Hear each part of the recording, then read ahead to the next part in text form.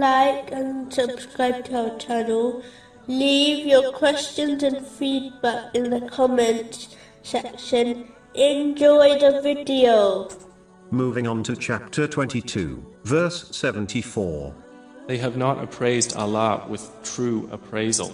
A divine narration, found in Sahih Bukhari, number 7405, advises that Allah, the Exalted, acts and treats his servant according to their perception of him. This means, if a Muslim has good thoughts and expects good from Allah, the Exalted, he in turn will not disappoint them. Similarly, if a person harbors negative thoughts about Allah, the Exalted, such as believing, they will not be forgiven.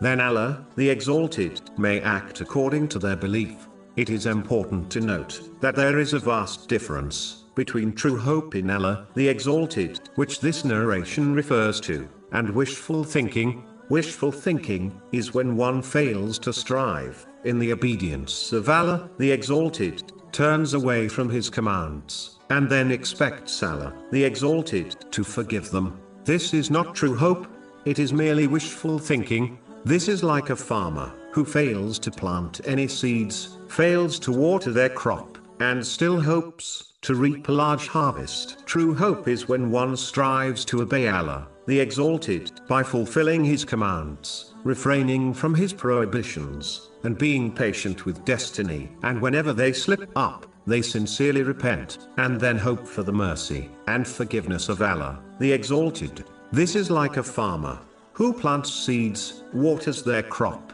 dedicates effort to keeping the crop healthy, and then hopes for a large harvest. The Holy Prophet Muhammad, peace and blessings be upon him, has summarized this explanation in a narration found in Jami Tirmizi, number 2459. Generally speaking, a Muslim should harbor more fear during their life, as it prevents sins, which is superior to hope, which inspires one to perform righteous deeds, especially the voluntary type. But during periods of illness and difficulty, and especially at the time of death, a Muslim should have nothing but hope in the mercy of Allah, the Exalted, even if they have spent their life disobeying him, as this has specifically been commanded by the Holy Prophet, peace and blessings be upon him, in a narration found in Sahih Muslim, number 2877.